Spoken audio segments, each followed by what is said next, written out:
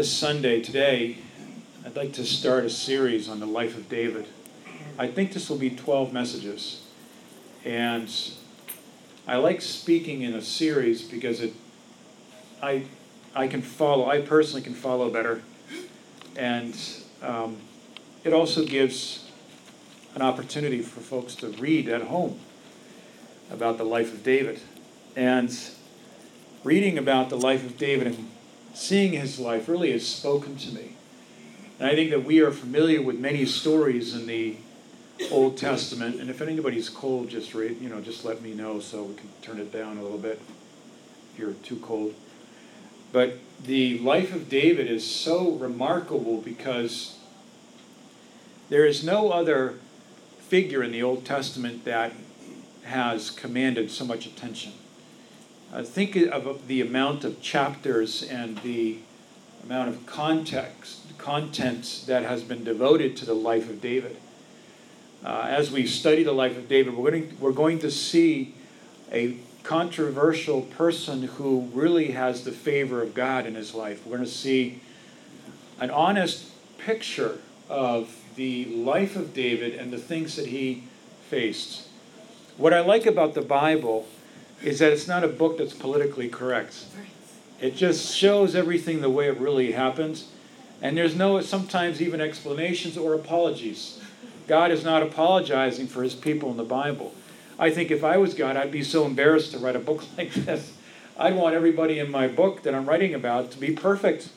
Look at the religion, that I've created that is just amazingly perfect. Nobody sins, everybody's happy, and it's just amazing. Nothing goes wrong. But you see in Jacob, his life, that his family was dysfunctional. He had issues with his family, and the life of David. David, as a man that we see was chosen by God to represent a aspect of the nature of God that shines through the entire life of David. And that is what? Intimacy. It's the intimacy and the grace of God, isn't it? God's grace, isn't it? God's grace that pervades in a life of a person who has a covenant that God has made with him, and yet God sustains him. So I'd like to preface this series with just a few things. Today is just going to be introductory about the subject of David's life, but I'd like to preface it with the understanding that God made a covenant with David. God made a covenant with David. And this covenant was an eternal covenant. This was a covenant that did not last just for the life of David. It did not last only for the duration of David's good behavior, but it was a covenant that lasted throughout David's genealogy. We're going to look at that in a minute. David is a man that understood the grace of God. David, for me, is a picture of the New Testament believer in the Old Testament. We believe in the dispensations, but we are not locked in the dispensations. That means we can see the grace of God in the Old Testament. We can see God move in an amazing way with his Holy Spirit in the Old Testament. So we are not locked into dispensations. Sometimes when we say the Old Testament and the New Testament, I understand that we say that, but why do we have to say old? There's nothing old about it. It's fresh, it's new, it's amazing, it's history. I love to read stories because for me, I'm a hands-on person. I love examples, and I love to see real-life situations. And so David's life speaks to me in an amazing way here. Let's look at Psalm chapter 18 and verse 35, and I just want us to see briefly. We're going to turn in the scriptures a little bit, so have your Bible handy. If you don't have one, it's right there in the pew in front of you. Psalm 18, verse 35. And it says this, and this is David's testimony of God himself. Thou hast given me the shield of thy salvation. Thou hast given me the shield of thy salvation, and thy right hand has holden me up. Isn't that beautiful? The right hand always speaks of in the Bible of a hand of approval. It's the position of approval and pride and joy. Jesus stands at the right hand of God, and David here was held up with the right hand of God. And then this is the phrase I want us to look at specifically. And thy gentleness hath made me great. Isn't that beautiful? What makes us great today? Gentleness of God in our lives, the patience of God, the long suffering of God, the forbearance of God. That is what makes a believer great. And that's what made David great. David did not say that I made myself great. There's plenty of those books out there today, the self-help books or the Idiot's Guide books. We've all seen them, and many of us have read them to understand how to fix our computer or our car. But there's one thing that makes us great. Becca, can I get a little cup of water? Thanks. One thing that makes us great is God's gentleness, God's graciousness. I think that we as human beings are so conditional. We can actually be a believer, a Christian, and be so conditional and so demanding of ourselves and of other people in a way that God never is. The reason that God made a covenant with David, a covenant of grace, was that God wanted to reveal something about his nature that could not be revealed any other way. Now, God created the universe. God created the world that we live in. God created this planet. He created us. You and I are a personal creation of God. God created, but there are some things that God cannot reveal about his nature unless it is done through a frail human being such as us. Think of that. You and I are the channels or the vessels of how God reveals his nature to a blind and a dying world. We would say, God, why don't you reveal yourself through an amazing display of a Hollywood production or an amazing miracle? Why don't you just appear with you and all of your angels in Washington, D.C., and we'll all believe on you, or in some major location in the world? But God has not chosen to reveal himself to this world that way. God has chosen, through his wisdom, to reveal himself through weakness. Isn't that amazing? God does not take pleasure in strong, powerful people. God takes pleasure when we, as weak human beings, are dependent on him for our daily bread. That is what reveals an amazing God to this world. Jesus was born, and this is not Christmas, but we can celebrate Christmas in August, right? Jesus was born in a manger, right? In a very humble place that was dirty and was not really fit for a king. And that's how God chose to introduce the solution for sin and evil in the world through weakness. And this we see in the life of David. David made a covenant, God made a covenant with Noah, with Abraham, with Moses. And really these covenants, the purpose of these covenants is for us to understand the increase of our joy and of faith, and that the main point being is that God exerts all of his omnipotence and omniscience to do good. God's purpose in his covenant with you and I is to show us his grace. Because there's no grace in this world, is there? People can be nice to a certain limit until you step on their toes or until you offend them. But God's covenant of grace was made with David to show that God's base nature is good and gracious. When we understand the basic plan of God in our life and the basic nature of God is a nature of grace, that will affect every area of our life. It will affect the way we pursue our vocation. It will affect our leisure. It will affect the way we raise up our kids.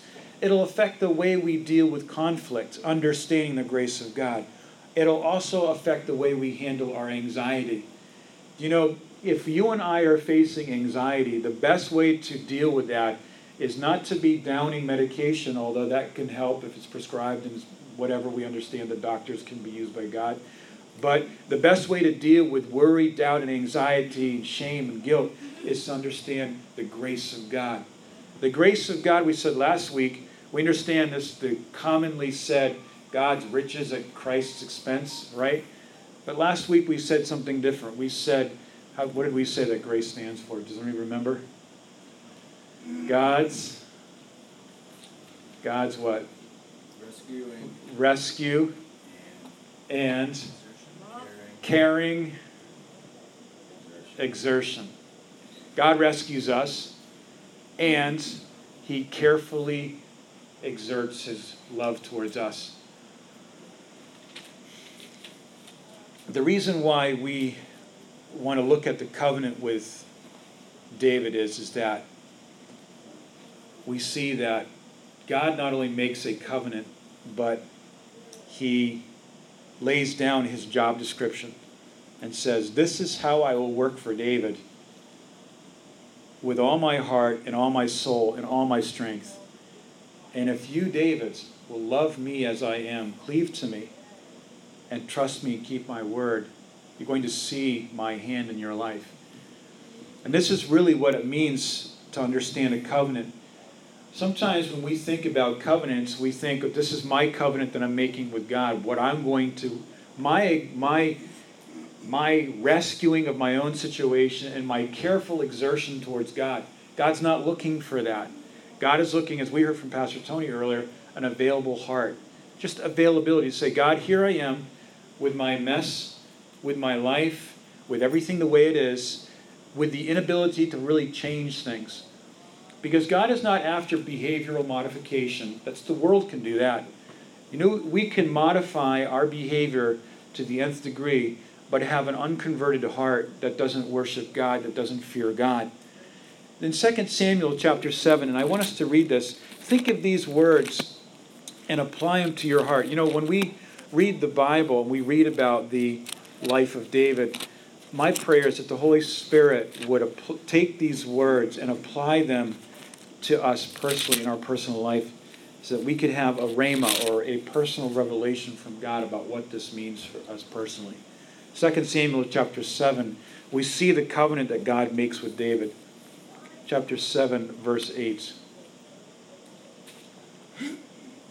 says this, Now therefore so shalt thou say to my servant David, Thus saith the Lord of hosts, I took thee from the shepherd coat, or the sheep coat, from following the sheep, to be ruler over my people, over Israel. And I was with thee whereversoever thou wentest, and have cut off all thine enemies out of thy sight. This is being said to David down the road in his life a little bit. We're just fast forwarding to look at this. And have made thee a great name, like unto the name of the great men that are in the earth. Verse 10, Moreover, I will appoint a place for my people, Israel, and I will plant them. See what God is saying? I'm going to do this. I'm going to do this. I'm going to do this. I'm going to do this. This is God speaking about what he is doing. And I will place them in a place of their own and move no more. Neither shall the children of wickedness afflict them any more as before time. As since the time that I commanded judges to be over my people Israel, and have caused thee to rest from all thine enemies, also the Lord telleth thee that he shall make thee a house. And when thy days be fulfilled, and thou shalt sleep with thy fathers, I will set up thy seed, and look at this here, I will set up thy seed after thee, which shall proceed out of thy bowels, and I will establish his kingdom. He shall build a house for my name, and I will establish the throne of his kingdom forever. I will be his father. He shall be my son. If he commit iniquity, I will chasten him with the rod of men and with the stripes of the children of men. But my mercy shall not depart away from him. Beautiful, isn't that? We see the plan of God for chastisement, but we see that the mercy of God does not depart. Even in the Old Testament, we see this. As I took it from Saul, and whom I put away before thee, and thine house and thy kingdom shall be established forever before thee. Thy throne shall be established forever. According to all these words and according to all this vision, so did Nathan speak unto David. And so God is speaking to David, and he says, I'm going to make a commitment, a covenant that goes beyond David. It goes beyond Solomon. It goes beyond to a future person. And his name is going to be the Son of David, Jesus Christ. When God makes a covenant with you and I, he is not basing the covenant on your and my ability to keep that covenant. Okay?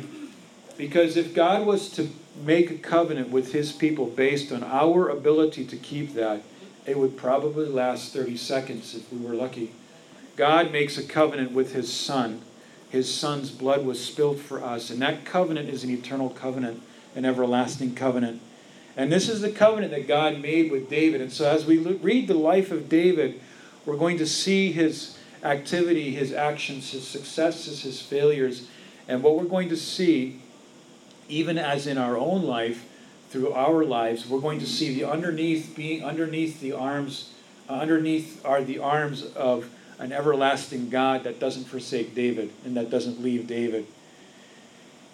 God had a plan to set up an everlasting throne, a kingdom, and David was going to be a man that was revealing that nature of God's grace and God's rule there. And this is where I want to get into a practical place for us here so that we can apply this personally for us. That when we read in 1 Kings chapter 2 verse 4 and 1 Kings chapter 8 verse 25 and many other places where we see that the covenant of David remains in the failure of many of the following kings, we see that God makes a covenant and he keeps it. Throughout the Bible, we see God speaking to man, giving him a mandate. Right from the beginning in Genesis chapter 3, do not eat from the tree of the knowledge of good and evil. We see God's mandate. The second thing that we see is man's failure. Man fails. Every time this happens, every era of the Bible, we see God's mandate, man's failure, and then we see a third thing. We see God's intervention, God bringing in redemption.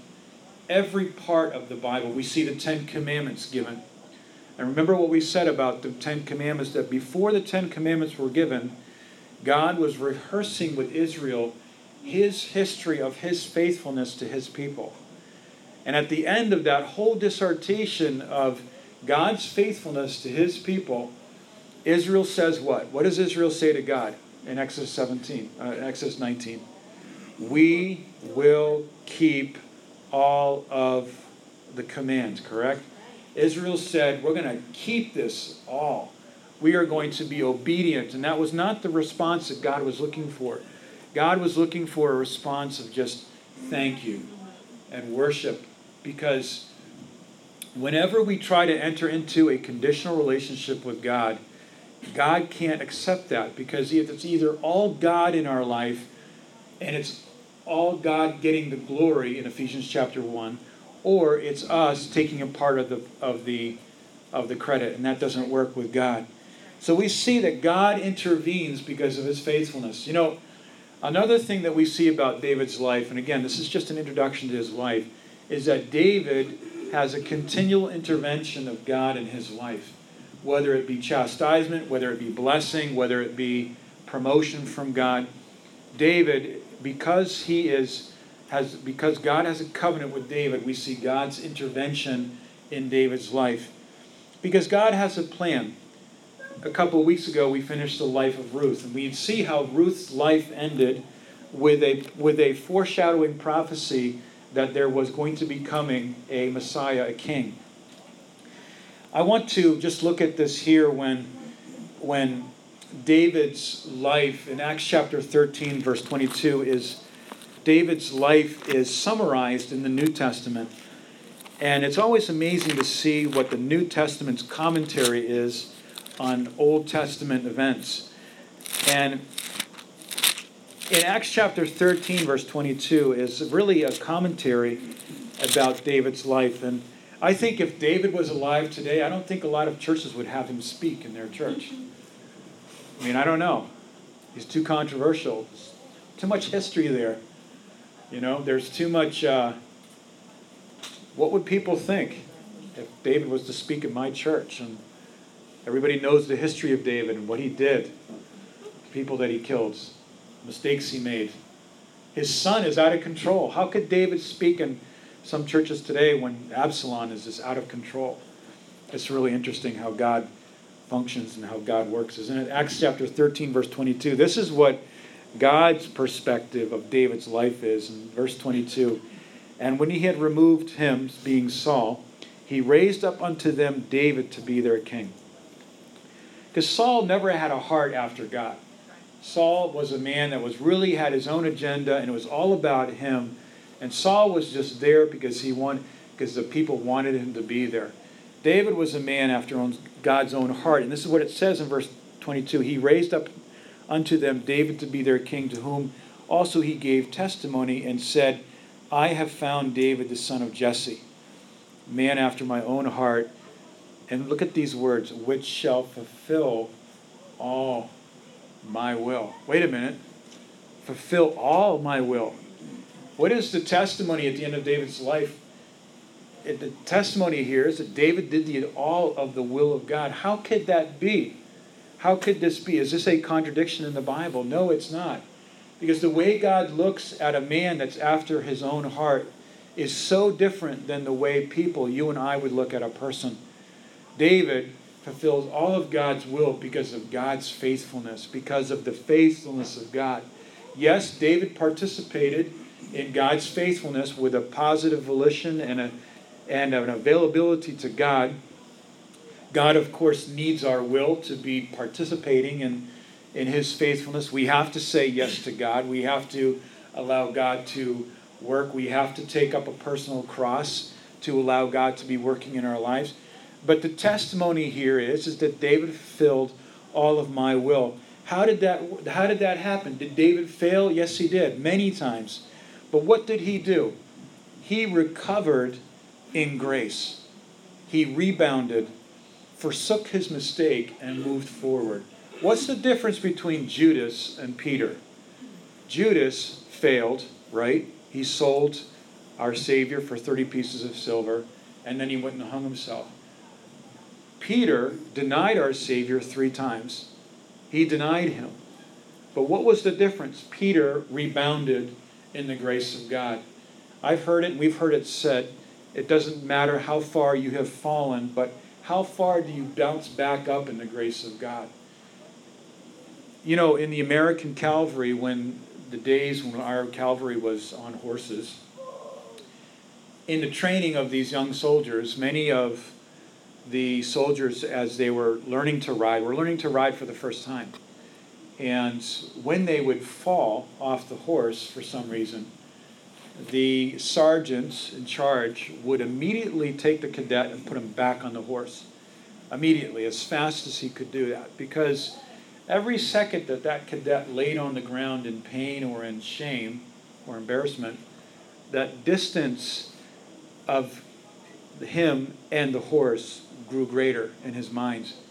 The longer that a person lays in failure and lays in personal condemnation and lays in personal beating themselves up, makes a greater distance to experiencing the plan of God and the grace of God. When we fail, which we don't make provision for the flesh, Romans chapter 6, God forbid shall we say that grace will cover all of our sin if we live in sin. God forbid. No. But if we do, we have an advocate, 1 John 1:9, that is interceding for us. And when we rebound in the grace of God, God takes all of that mess that had happened, and He will redeem it. He will redeem it. We see this happen over and over in David's life. I want to just finish the message here with this, that David loved mercy. David understood God's love for mercy more than sacrifice. In Psalm 18, verse 25, David was mercifully judged because he understood the law of mercy. In Psalm 51, verse 1. And I want to close with 2 things here. The law of mercy and the royal law of love. In 1 Samuel 15:22, when Samuel, God's man, took Saul and communicated to Saul, you're disqualified. He used this verse in 1 Samuel chapter 15, verse 22. The Lord Hath the Lord as great delight in burnt offerings and sacrifices, as in obeying, or in the Hebrew, hearing the voice of God, more than sacrificing things for God? Saul's concept of God was that he had to sacrifice for God instead of hearing from God in his life. David understood a personal relationship with God in grace, and that is why David had a heart after God, and that's why David was God's chosen. Hosea chapter 6, verse 6 also says this. It says, I have desired mercy, and this is God speaking, and not sacrifice, and the knowledge of God more than burnt offerings. But they, like men, have transgressed the covenant being God with David and God with Israel, and they have dealt treacherously against me. So as a New Testament believer with the covenant of God in our life, what is transgression and what is sin? What does it mean to transgress God in the new covenant? It's very clear in James chapter 2, and I want us to look at that in a minute, that there is a new law. Jesus came and he fulfilled the law in Romans chapter 10, verse 2. He fulfilled the whole law. He fulfilled those 10 commandments, because we know the 10 commandments were given to prove to us that we needed a Savior. When Christ fulfilled the whole law, he gave us a new law. And this new law is really what we will be judged by at the judgment seat of Christ. And this is the royal law of love. Let's read this in James chapter 2, verse 8. Indeed, if you, and I'm reading from the Amplified Bible, if indeed you really fulfill the royal law in accordance with Scripture, you shall love your neighbor as you love yourself. You do well. For whosoever keeps the law as a whole, but stumbles and offends in one point, one single instance, he has become guilty of breaking the entire law. For example, maybe somebody's never committed adultery, but maybe they, in their minds, murdered somebody. They just wanted to kill somebody in their minds. That means that that person has offended the entire law. They are guilty of every point in the law, even if they've never done it. That is the severity of the law. Jesus fulfilled that, and this is what David understood. I think David had an understanding through the Holy Spirit, God's redemptive plan, and that